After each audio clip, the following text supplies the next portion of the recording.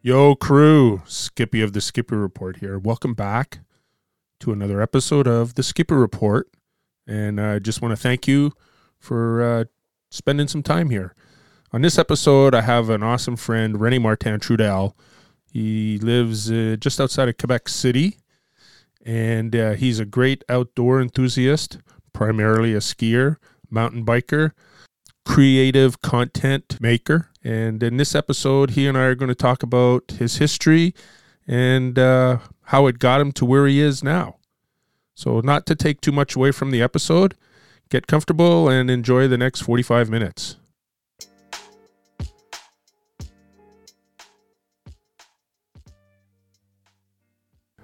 All right. So, yeah, I'm good. How are you? Good skiing today? Very good. Yeah, Best you know, so far this season. no way. Oh, I'm. It's still green here. Really? Yeah, I don't live in Canada, I don't think. Yeah. When my father moved us, Isn't it always green? no, not always, but some years. When we moved here in 1977, it was green, and I told my father, I was like, "What did we do?"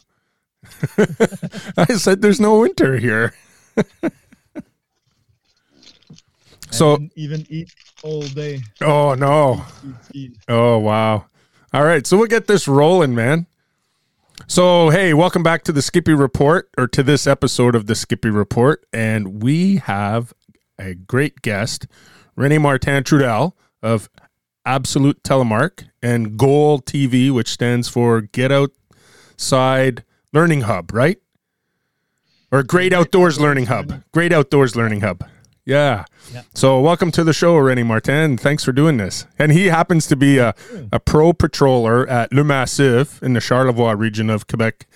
And he just got off the mountain, so he's sitting in his car having his lunch at 4 p.m. It was so fun. Yeah. Best day so far this year. Just going to turn you up here a little more. All right. So I asked René, what's that? I was just saying that the skiing was really good. So Yeah. Was it a powder day I'm today? here now. Yeah. Yeah, I dumped all day. No way. Maybe 10 during the day and maybe 5 at the night and then 10 during the day. Wow. 15 maybe. That's fun. Yeah. And as far as I'm concerned, I think René-Martin works in the best spot in Canada to ski. Because if nobody's ever seen pictures of Le Massif in the Charlevoix, you stand at the top of the hill and you look down into the St. Lawrence River. One of the best views, for Yep. sure. And one of the best skiing out east, for sure. Yeah. But, it's still skiing out east. So, You know what? That's okay. I ski on the boulevard on the side of a little road here in town whenever it snows. When I used to teach, the kids were like, "Are you going skiing at lunch today?" I was like, "Yes." And I'd ski down 100 meters, walk back up, ski down another 100 meters, and then go back and teach. that's awesome. So I asked René-Martin here on the show so that we could talk a little bit about Absolute Telemark, his GOAL TV channel, but also I'm going to assume you've been a lifelong outdoor enthusiast. Yeah.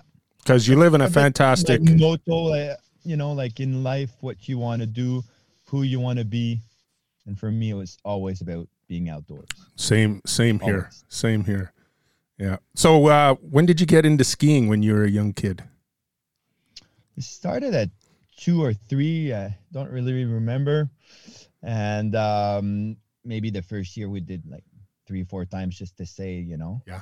But really, seasons past was when I was 4 years old. So since I was 4 years old, all the weekends, all the time. And whereabouts did you grow up? In the Montreal suburb, and we used to go skiing in the Laurentians, which is a mountain range where Tremblant is. But we went to a smaller hill. It's called Chanticleer. That's closed Oh, now. yeah. Yep. Yeah. Cool. And now, Those were my first few years, and then moved and then skied more towards Mont Saint Bruno, which is a really small hill even for Ontario standards, I think. No, you know what? I think it's a big hill. It's probably twice as high. It's 100 meters. Oh, okay. Yeah, it's the same as my little place. I used to cross country ski on the other side of Mont Saint Bruno.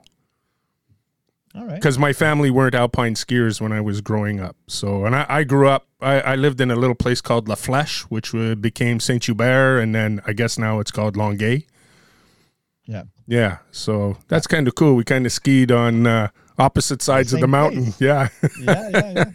And I never got introduced to alpine skiing till my dad, he worked for Eaton's and he started traveling ski school. So I think my first time skiing was Jay Peak. Really? Yeah, my dad would take me to the Galerie Taschereau there in Greenfield Park, and we'd jump on a bus, and my sister and I would go down to the townships or into Vermont, and we'd go skiing on on a Saturday, and then my parents would pick us up on the way back. And the best story is the first day, even though my dad was the guy who arranged everything, he put us on the wrong bus. Really? Yeah. So we are. Ended up in JP. Yeah. I mean, we were supposed to be somewhere in the townships. No need passport back then, eh? No, for sure. Yeah. So, alpine skiing. That's where you started, I guess. Yeah. That's all we knew. And when I was about 12, snowboard came around. Oh, yes. My brother got into it really big, and like all of my friends. And I tried one season, and I didn't really like the vibe and the feeling, so I went back to skiing, and I skied all my teens. And I was the only one. I did not know one alpine skier. No way. And then a lot of them came back to skiing over the years. But at first, like, it was a really big trend. Snowboarding was everywhere. And when I was 17, I got into Telemark. Okay. Well, now, were you still at Saint Bruno? Yeah, I was teaching alpine skiing, snowboarding, and then this awesome dude, he's called Tony Dinelli. He's the ski school director at Mont Saint Bruno. And you have to understand that this mountain is the biggest ski school there is in Canada. No way. 500. Yeah. Wow. Yeah. There's over 500 instructors there. And this is a small hill. So he really, like, that's what makes the place live, you know? Yeah. But when I got there, we were like 60 ski instructors and snowboarders combined, 60 total. And when I left 4 years after, we were like 250, something like that. Wow. And so that was that big boom, a lot because of snowboarding, but just also skiing. And he's like, the second year I was there, he's like, okay, I got the next big thing, guys. It's called Telemark. I have just bought 100 pairs and boots. Wow. Right now. And I'm not going to rent them to the public. And you can ski as much as you want. And at the end of the season, if you want, I'll pay for your level 1 instructor Telemark. And next year it's going to be big. We're going to have big classes. And this guy's always been like that, you know, really good skier, really good person, but really good businessman as well. And so it was true. For the next few years, we really taught, like, I had classes for Telemark. Like the year after that, maybe we were like 20 people in the class, and I had like 5 classes a day. And wow. we were like 10 instructors. And so his equipment was always fully rented. Wow. That's a dream, isn't it? Yeah. All leather boots. Oh, yeah. Yeah. So what year was that? I know you said you're like 17 or 18. Yeah. 19. So I was 18 when I started to teach, and it was 1997. Okay. Wow. That's crazy. Or 96. I'm born in 78. So yeah. like that. Oh, that's cool, man. That's cool. So then how so you obviously went off to university or college or something like that afterwards? No. I dropped, and I liked Telemark so much. I just skied full time. and I quit alpine skiing, and yeah, I I still taught alpine skiing because I could not live just off Telemark. So then the year after, I still taught alpine skiing, but mainly Telemark, maybe 75% of the time. And I was the most motivated of the 10 Telemark instructor that we had. Really? And so that was my last year at Mont Saint Bruno, and then I moved out west, and I became a ski bum. Nice. For 2 seasons. Nice. 2 seasons, 1 year in Banff, and I worked in Monod Sports, which is a outdoor sport shop where you can buy skis and Telemark gear and stuff like that. Right. And it was great. I liked it, but I found out that skiing in Banff is not the best out west, so I moved out to Whistler. Okay. And that was really the dream. And that's a good story there if you want. Yeah. Yeah, well, tell us, man. So, second year in out west, and really liked the vibe and the people I was with in Banff. And then I wanted to move in Monodes to a position where I could work only 4 days and ski the 3 days, and it was not available, so they couldn't give it to me. So I was like, oh, okay, I'm gonna quit, Right. And I moved to Whistler, and they asked me 2 things. Do you have your level 2 teach? I was like, yeah, I got my level 2 ski instructor. That's great. Do you have a place to stay? And then like, yeah, I have a place to stay. And I did, And it was really hard to find a place to stay. It was 1999, 2000 that season. And so we built a shack. Right. We built a shack hidden from everybody. I'm not gonna say where. You know what? There's a movie, the Ski Bum movie that I've seen where the guys have a shack and they're just ski bums and they're just flopping everywhere to sleep, and they go into chalets, and when people are finished with their lunch, you see them, they go and they take the people's lunch and they finish them for them. Yeah. So I know the type of shack you have. I didn't miss any money, but it was great. One of the friends, we were 3 friends, and one of the friends had brought like a small wooden stove that you can dismount. Right. And those are made to go into like winter trips with for tents. Canvas stands and stuff. So we had the stove, and the rest we just build of materials that we found, and the shack stayed there for 5 winter. I only stayed 1, but people stayed in it for 5 winter, and then one year, Whistler destroyed it. Oh, that's sad. Kicked the people out because it was gonna be the Olympics. Oh, okay. Yeah, so getting rid of the ski bums, but I was, I could take my shower in the place where the ski instructor, you had like the dressing room and everything. So you had showers there, and I could dry my boots and everything in that place. It was at the base of Whistler, and so the rest, you have a shower, a place to have dry clothes. What do you need more? Exactly. Yeah. So and I could work 2 days a week and ski 5 days. I worked with the 3 years old. Oh, wow. And I didn't need to put my ski boots at all. Yeah. And I was really happy, like 2 times a week, I could just go into stores with the kids and just invent stuff and teach them how to ski in my big mock lock boots. Oh, yes. Yeah, it was a great one. Nice. You know what? When you're talking about living in Banff and working at the ski shop, that's the problem. When you work in the industry, you don't get time to do the activity that you want to do. Yeah. Yeah. But I got lots of equipment for cheap, and I met a lot of people that were really into different area that I didn't know. Right. So like mountaineering, ice climbing, I tried a lot of stuff, and I really liked it. So all in all, it was really great, really good employer. Nice. Good philosophy there. Yeah. Good shop if you want to go. It's more than 20 years after, I'm still recommending it. Wow, that's awesome. And you know what? That's a good base for what you do with the Get Outdoors Learning Hub. Yeah, for sure. So the idea between go ahead.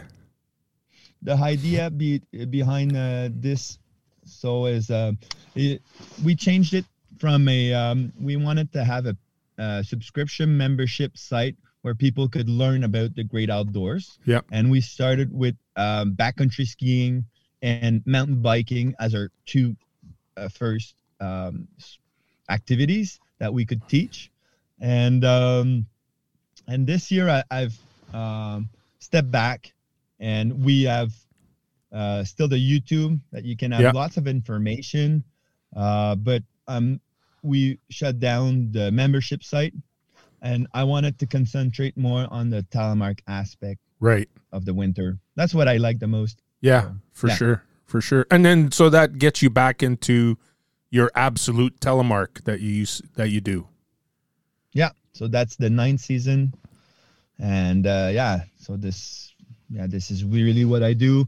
I'm trying to get people stoked about Telemark still. Yeah. And if it's not the most popular, the hardcore group that's there is really, where Le Massif, 1/3 of the ski patrols are on Telemark. Wow. So for us, it's really not dead. Like there's a ski shop here in town that's got all the boot size, all the bindings, anything that you want, the spare parts, everything. So. Okay, so tell me, because I have all my friends here in Ontario, where to get stuff. So because the borders are closed, or it's more difficult to get down to New York, because I always recommend going to Ellicottville to the city garage, because they do all sorts of Telemark stuff. But, with having to get PCR tests and rapid tests, it's a little more difficult. Or I send them to Freehill Life in Salt Lake City and Josh Madsen and his crew. But up here in Canada, there really is nowhere to get stuff. And what was the name of that? La Cordie. They don't sell Telemark anymore, correct? No. Yeah, so what's the name of the shop in Quebec City then where I can direct people to? It's called Ski Michel. Ski Michel, okay. Yeah, he's next to Mont Saint-Anne. Okay, all right. So he's just out of town a bit, next to that really great ski hill that's called Mont Saint-Anne. Oh, that's awesome. And he's got Garmin or Scott now. Yep. And Scarpas, and he's got 22 Design, Mejo, and Voilet. Oh yeah, cool. So what do you ski on? He's feeding the birds. I mean his friends. Wow. My friends just offered me a beer without alcohol. So. Oh really? Well, I'll make up for it. I got beer with alcohol. Yeah. Awesome. A friend of mine sent it from BC. Really? Yeah. What's it called? One Piece Wonder. She's a big outdoor enthusiast. It's a hazelnut flat white stout. And it's the brewery is the Tin Whistle. It's in Penticton. Wow. Yeah. It's a good beer. Mine is called Sober Carpenter. And I bet you anyway, you know what? It's really good. We, this fall when I was at my chalet, we went down to Lévis because I found out recently that, I don't know if you ever heard of Guillaume Couture Park in Lévis. No. Anyways, he is my forefather that came here from France in 1634, and I guess he was a big explorer. And but one of my favorite places to visit when I'm traveling to Quebec City region is Le Mont du Bière. Yeah. So I'm kind of thinking your buddy must have got that beer there if that's an alcohol-free beer. Maybe. Yeah. Are microbrewery really popular in Ontario? Oh yes. Yeah. Yeah. So here it's crazy. Like, yeah. The only thing is the difference between Quebec and Ontario and the microbreweries is we can take our own growlers and we can go and get them filled up at the brewery, but we can't seem to do that in Quebec. We just have to buy the cans or the bottles. Oh yeah. Yeah. I don't know. Do you know of any place that offers it? I don't know if it's not why you wouldn't be able to do it. It's not popular for sure, but I don't think it's not allowed. Oh, okay. It's just not. Yeah. Okay. Because there's one that does it in Saint Julie near Montreal. Oh, okay. So you see people but I guess it's like a once in a month thing when the keg is ready. Yeah. Then everybody's in the lineup to refill their jar. Right. You see, I go to my little place there called William Street Brewing, They just fill it up right off of the draft pulls. Really? Yeah. Wow. Yeah. That's awesome. Yeah. That's good. So you were out west. You came back to Quebec? To Quebec City or study. back? Yeah. Finally. I was in Chicoutimi. Okay. And I studied geography for 3 years. 2 years in Chicoutimi and 1 year abroad. I did an exchange in an island that's owned by France. It's called La Réunion. Where is Réunion. It's in the Indian Ocean.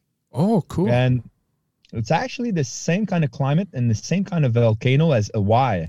So really? It's really a crazy nice place. It's very popular for the French people, but nobody else seems to know about it. I thought you might have gone abroad and just went to Saint-Pierre-Miquelon. No. That wouldn't have been very far from Chicoutimi. I wanted to go in a place there was no skiing because just make something different because I've always just skied. Yep. And also to help me concentrate on my studies. For sure. And that's the truth. Yeah. That was my first choice, was to go on that island. And then I chose my second choice, if that university would not have picked me up, was the Alps, Grenoble. Oh, yeah. And then the third was the Pyrenees, which is Perpignan. Yeah. And I was like relieved that I didn't get to go to the Alps because I was like, oh, I'm not going to finish my degree if I go there. Yeah. That was like me when I finished university. A friend of mine, as I went to university in Sudbury, and then he came and did his master's in biomechanics in Toronto. So he's like living right downtown. And when I'd go visit him, and I was working in construction, I was like, Pat, how do you get any work done down here? Like, I'd be just walking around, checking everything out. There's no way I could concentrate on school. So I could imagine, living in a ski region, trying to get your studies done. Yeah. And that place that my university is Chicoutimi. I picked it up because it's the university that's closest to the mountain range with the most snowfall in Quebec. Really? Yeah. And so what? That's 2 hours north of Quebec City. Okay. So what mountain range is that? It's called Les Monts Valin. Okay. I thought Chic-Choc might have had lots of snow. Yes, but there's no university close. Oh yeah, okay. So I picked the university with the most snowfall, not the mountain range with the most snowfall. All right, I got that. It's the mountain range is called VALIN, and it's an average of 10 meters. That's numbers that we see out west. Yeah, 33 feet. 33 feet, yeah. And that's in the national park, so you can go and ski backcountry if you want, but there's no resort. But really, on the other side of that big massif, there's a ski resort that's called Valinois, so a derivative of Valin, Valinois. Yep. And that gets about 7 meters average a season, and that's the most that we get in the ski resort in Quebec. Really? And 100% natural snow. And when you get to those numbers, like, that's more than in Banff, right? That's more than Lake Louise or places like that, so it's really decent. So I missed a couple of Wednesdays going skiing 60 centimeters of pow. Right. Yeah. So, well, we're talking about the Valin area and national park and ski resorts. I have a friend. I don't know if you've ever met him. His name is David Kilborn, but he's just bought a truck with a truck camper on it, and it's a ski house. Right. So, and he loves going. He goes to, I don't know what the name of the ski resort is. I think you can see it from Le Massif. It's further east. Okay. Anyway, so he likes, what is it? Grand Fond. Yeah, that's it. Yeah. So for Dave, when he's going out there, can you recommend some ski resorts for him to visit? He'd do backcountry, but his partner doesn't. She's an alpine skier, and she doesn't backcountry. Well, around Grand Fond? Yeah. Or anywhere else, because he's got all that set up, so he can just go anywhere, anytime. Well, for sure, he could go in where I am at Le Massif. Yeah, he's been there. The biggest. Yeah. and then you can go the other way to Mont-Édouard Okay. in Saguenay. Yeah. So that's the region I studied. Okay. So yeah, it's about an hour from where he is, Okay. and that's got like a really fun vibe, awesome community, Mont-Édouard. Right. I used to patrol there when I was at university. That's where I went to patrol. Oh, cool. And so, Yeah. when did you make the transition from coaching or instructing to being a patroller At university. at university? Yeah. And- Because back then the government was really generous for people that left work and went back to university. Yep. So I had lots of loans and bourse d'études. How do you say bourse? So money that's given. You study don't have to- bursaries, yes. so you don't have to give it back. Yeah, bursaries. So I could live really well without, working I worked in the summer, but not during the winter. Right. So I was like, yeah, just keep patrolling. So because of the Telemark festivals that we Yes. met and that are really big out east. Yep. And so there was that crew from Tremblant that were ski patrollers. there. Yeah, they were like the And Blue they toured- Angels or something like that, right?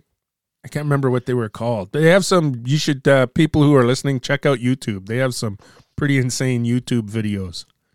Yeah.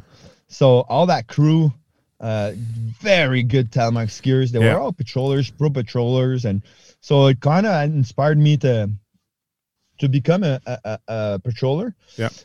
The lifestyle, the vibe was really awesome, and there was not really any Telemark classes in Mont-Édouard, that mountain where I was patrolling. So I was like, yeah, why not? So Yeah. I took my course, and I really liked it. And it's really made a shift in my career And you've been patrolling ever since. ever since. Yeah, Ever since. So how many days a year are you on skis? man, it varies a lot, eh? You could say every day you're Aging. working. So maybe the last 5 years it's around 60 to 70. Yeah. And but I had years of 135. That was Wow. my biggest, 137, I think. Yeah. And so 137, I think I took 5 days off during the whole winter. Wow. And so, but out of the 70 I do now, last year it varied because of COVID, but the year prior was like more than half were backcountry. Oh, nice. Yeah. Nice. So I only patrol part-time now. So Oh, do you? one or two days a week. Yep. And I manage the new ones that want to join the ski patrol here. Okay. So I give them lessons on how to become a patroller if you want. Right. Yeah. Yeah. We see those Yeah. guys at our hill practicing coming down with the toboggan and all that sort of stuff. That's cool. That's Yeah. cool. So, when did you get the idea for your absolute telemark lessons? And how did you get it? Yeah, that's a great question. So the real idea came from my brother. We were canoe camping in Jacques Cartier National Park, and he's like, like the problem with he's a snowboarder, and he wanted to try telemark, and his brother, me, lives like many 100 kilometers away, and he's like, it's hard, man, to just find the resources, and you should do something on the internet. I was like, yeah, I've thought about that. I'm going to do it on YouTube. Right. And he's like, well, I'm not sure YouTube is such a great idea, because if you put all the classes on YouTube, it's going to be really hard for you to make a living. And I was like, okay, so what do I do? And he's like, you should do like just a courses that you could sell. Right. And you can give lots of lessons for free and still get like the vibe going and share the passion and everything. But if you give it all, it's going to be hard. So I was like, oh, okay, I'd like to give it all and not charge anybody, but the money was just not there. So I was like, okay, I'm going to try and see. I was really uncomfortable selling something. I was not a businessman at all, And then so I tried, And the first year I just did the blog and recorded the videos and learned how to do the montage with the editing program and Right. everything, you know. And so the second year I launched the thing, and it was an instant success. Like, I couldn't believe that people would like to pay for these, and that it was, you know, I never made a fortune with that, but at least like it pays for the cameraman, it Right. pays for the equipment, for the ski ticket for the cameraman when I, you know. Yep.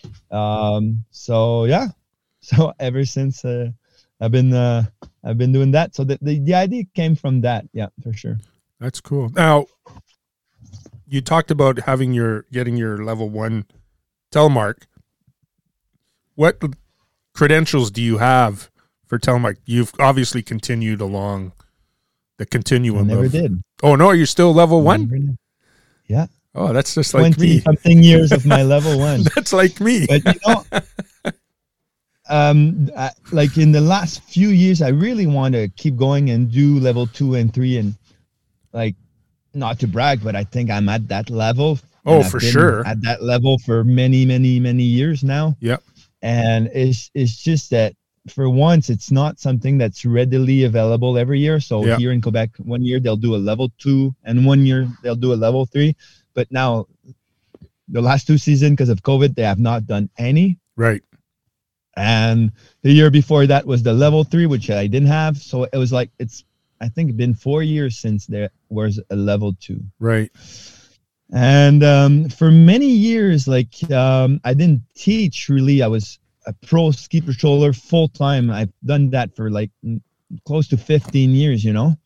And yeah, so, and then it's just in the last few years that I've kind of changed, and I started guiding more, and the website took a lot more time. So I only patrol 2 days a week. What do you do the rest of the day, Rene? So yeah, I spend maybe 3 days on my computer just answering emails, preparing new material for the website or the YouTube, or right. So yeah, it's a lot of work. Yeah, it is a lot of work. And you know what? As I've been doing my podcasting, I'm learning how to craft things so I don't have to edit it as much. But it would be, I don't know how many times harder if you're doing video. Mm-hmm. Yeah, because you have to continue skiing, try and get this shot. You're doing this. And I remember taking my class to a place in Toronto related to the Toronto Film Festival, an educational thing. And we were there the whole day filming for 6 hours. And when the editor was all finished, we got 30 seconds worth of video. Yeah. It's crazy the amount of content that you need that you don't even use when you're putting something together. Yeah. So I've been working on a mogul tutorial for Telemark, and it took me 2 years. And wow. I didn't slack off, you know, like I really worked hard, and that's the one I'm the most proud, because I think it's just really complete. Yeah. And with that standard, I started to do a carving specific to carving on Telemark. Yeah. And that's even harder, because the number one thing is that when you're carving, you're going faster and covering a lot more ground. Yeah. So your takes are all like 2 seconds. Yes. And then you're halfway down the mountain. Yeah. And then 2 seconds, you're halfway down the mountain, and you have you take the chairlift for 15 minutes. Yeah. And you have 4 seconds of videos. Right. And you have to do, like, in my standards, it's going to be maybe 3 videos of 25 minutes. Yes. You know, so imagine. Yeah, that's a whole season. So now it's the 3rd season. I'm working on it. Right. And I've started to publish some stuff on YouTube in the last weeks. And I'm really proud of that too. But it's a lot of work to do the carving stuff. I bet. So where do people find you on YouTube? Oh, it's called Absolute Telemark. Perfect. So I didn't know if he went under your name. Well, I know that it's Absolute Telemark, but just in case people were searching. No, no, it's not under my name. Yeah. So it's that. Yeah. So you can look for Telemark specific stuff is all under Absolute Telemark. Yeah. And if you want to learn about the backcountry side, And the funny thing is that I teach the backcountry stuff on my Telemark gear. Right. But I have the Medjo 3 with Yes. the Alpine Hill lock. Okay. So I just log the hill, and then I can do because people wouldn't understand, Well, that's funny because you just commented on a post on Facebook about the heel lock. Remember, some guy was at a shop or something like that, and he saw that, and I remember your comment about that. Now, how do you find that? How do you find that heel lock on the Medjo 3? Awesome. Yeah. And last year I tried a really light touring binding that's Helio 200 by Black Diamond, and it's really hard to ski those kind of bindings because they're really light and they're great for touring, but as soon as you're charging down the mountain, there's it's not so hard to have a pre-release, right? So you're tempted to get the din to the max, and then you're scared for your knees, right? But with the Medjo Alpine Hill system, the fact that the release system is adjustable and it's all in Telemark mode that you adjust the tension. Oh, nice. There's no resistance in the Alpine Hill set to release. So, and even if it releases upward, you're still in Telemark mode.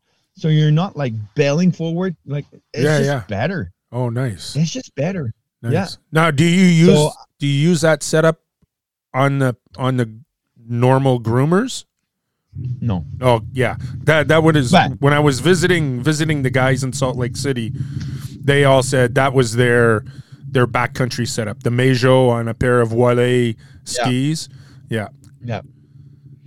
So I have two setups. One this year I've not tried yet. It's on a 98 millimeter.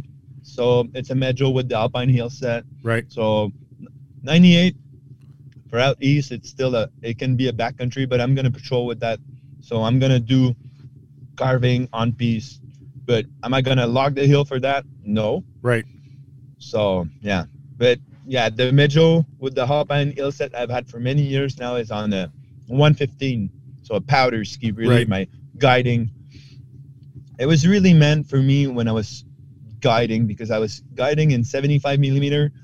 I was guiding in the Medjo 1, the Medjo 2, the Medjo 2.1. And I tried the Alpine Hill set, and it really is for, when you're guiding, you have a heavy backpack. Right. You're carrying, extra gear for everybody in your group. You're carrying the first aid kit, the toboggan, like the pack is weighing at least like 35 pounds. So not super, super heavy, but it can get to more. So that's the real reason. Telemarking with the heavy pack, if the snow is variable, it's just so hard. I know a friend of mine, so demanding. A friend of mine who's that was the technical director for Cansey. He and his wife go out west and they go hut skiing, and he goes, when we have our packs on, we don't telemark. We do alpine turns, and when we do telemark turns is when we leave the packs in the hut, and then we go out for the day from there. Yeah. So it's a choice, Yeah. I love the telemark feeling, and that's really I love skiing and I love snowboarding. Like, they're great activity, and most of my friends, they can be on either, and I really don't care, Yeah. But the feeling of telemark is just above for me. Oh yeah. So yeah. So why not? Why not have the whole binding that could do it all? Yes. Like that binding in Medjo 3, you can tour, you can telemark, and you can alpine. Nice. So why not, Yeah, for sure. And then I'm trying to alpine ski the least possible just because it's not the turn that I like the most. Right. Cool. So we've talked about Absolute Telemark. What was your reason for getting into the Great Outdoor Learning Hub, which was kind of the same setup as Absolute Telemark, right? It was like a subscription. Yeah. Yeah. The idea was... Because you did that with a friend also. Yes. So 2 problems with Absolute Telemark, business-wise, if you want. One, it's a seasonal sport. Right. So I could make some money from November to March and then nothing. So I had a job in a provincial park in the summer. It was really fun and I liked it. And I've done that for 10 years. And then I was like, oh, I'd like to try something else. I really like that lifestyle in the winter that, I can have like little jobs here and there and have fun and Right. work 2-3 days on my computer. And so I wanted that year round, but you can't do that with Telemark. So what else can I teach? And I'm not really like, I really think like I'm an expert in Telemark, but I'm no expert in anything else except maybe touring, So Right. that's another winter sport. So I was like, what do I do, And so I'm not super good at cooking either. So I was not going to start a cooking channel. But yeah, so that friend the idea of creating a hub, and he was approaching me I was like, yeah, sure. Well, that's a good idea. And then we met with somebody that could do the mountain biking stuff, and it was a great idea. And we did a great product for mountain biking. It was really a good lesson. Really proud of that. So that was the idea. It was for me to get like the year-round job or self-employed. Right. And so it didn't work the way we wanted for many reasons. It's a new business. You have to put in the time to get it to be known and stuff like that. So that's why we're stepping back and putting more stuff on YouTube to get more publicity. Right. And we'll see where it ends. Nice. So things in the future. In the last 2 years, in the last 2 years, I've started my own production company, and I've done some corporate stuff, filming for others and editing. So I've become really good at video editing. Nice. And I like doing that. So, and then I've started in French 2 YouTube channels that I am the host of the show. So one is mountain biking, and it's me discovering this sport where I was really a beginner at the time. Right. And now I'd say I'm an advanced mountain biker just because I did so much in 3 years. So that one is called, it's a YouTube channel. There's nothing more than that. And that's Un sofa dans le bois. Okay. So a couch in the woods. Yeah. So, and I going after people that are in that community, and I sit them in my bean bag, those huge bean bags. So, and then we sit and we interview them and we go ride. And so I'm really, really proud of that. It was financed by a bike shop here in town in Quebec. It's called Demers. So, yeah. And then we did the same for backcountry skiing here with the Quebec Federation for Ski Touring. Okay. So that's called FQME. Yeah. So it's ski touring and climbing, rock climbing. Right. And that federation has that's that funny video that you put on with that guy in the bush not following all the rules, and I saw that. Yeah, that was right on. Yeah. So that was the first episode, and we've done 5 more. Right. And it's kind of the same thing. I go in different places in Quebec, in Gaspésie or around Quebec City or wherever, Yeah. And there's lots of spot now that needs to be discovered, people that needs to be heard. And we're developing that network of places to go and backcountry ski or Telemark or splitboard or whatever you want to do, if you want to go down on your inflatable crocodile. Yeah. Is that not what you had last time we saw each other? The inflatable crocodile going down the hill? No, but I'm always joking with that because it's just so fun to see a sport where you can still, you need the knowledge. You need to respect the sport and take it step by step because there's no rules. You can do whatever you want. But the no rule comes with a price, and that's you need the knowledge and to educate yourself. And so that web series is called No Trace, Our Track. Okay. No Trace. Right. And so, so that's for that other channel. Nice. YouTube channel. So in the winter, I have a web series. In the summer, I have a web series. The Absolute Telemark stuff, Gold.tv stuff. So 4 YouTube channels that I'm doing now. Wow, you're a busy man. And you know what? When you're talking about doing work for other people, filming and that sort of stuff, that reminds me, I interviewed Bevan Waite in Tahoe in California. Wow. And he's working, he's an architect. He loves telemark skiing, and he and Ty Dayberry put those movies together, the telemark movies. Yeah. And he's enjoying the filmmaking so much that he's leaving architecture and doing filmmaking. Yeah. Yeah, for corporate people and stuff like that. Right on. Yeah. It's really fun. It's a lot of work, but yeah.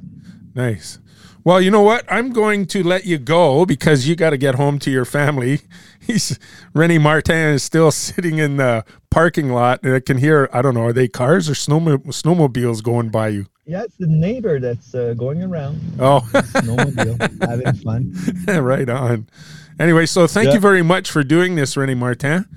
And, hey, my pleasure, Keith. Anytime. All right. And we can find you on Instagram, correct, also? Oh, I'm not very present on Instagram. I have an account. But the best way to reach me, if you want, is through the website, absolutetelemark.com. Oh, perfect. I have a newsletter there, or the email is rene.martin@absolutetelemark.com. Right. Nice. Or Facebook, René-Martin Trudel.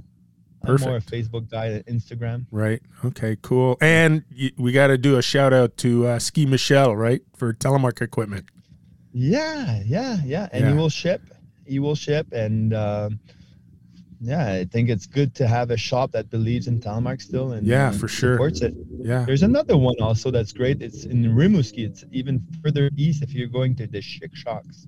It's a good place to stop. It's called Gendron Sports. Okay. Gendron. Yeah. Nice. So he's got it all also. He's got everything. Good to know. Yeah. All right. Well, thank you very much for sitting in on the podcast after spending a whole day on the slopes. My pleasure, Keats. Anytime. All right. Thanks, man. Cheers, buddy. Well, there you have it, crew. Episode 22 of the Skipper Report in the books. A huge thank you to René-Martin Trudel for taking the time, sitting in his car while doing this interview on the Skipper Report after patrolling all day long at Le Massif in Quebec in the Charlevoix region. And if you're wondering where to find him on YouTube, Absolute Telemark. You can find him his Great Outdoor Learning Hub on YouTube also. You can also find him on the World Wide Web, www.absolutetelemark.com, where you can find lessons, emails, podcast, you name it. Check him out, show him some love. And also a huge shout out to Ski Michel in St. Anne in Quebec for carrying telemark equipment and showing the love that our sport needs. Anyway, so check back for another episode in the near future. Skippy out.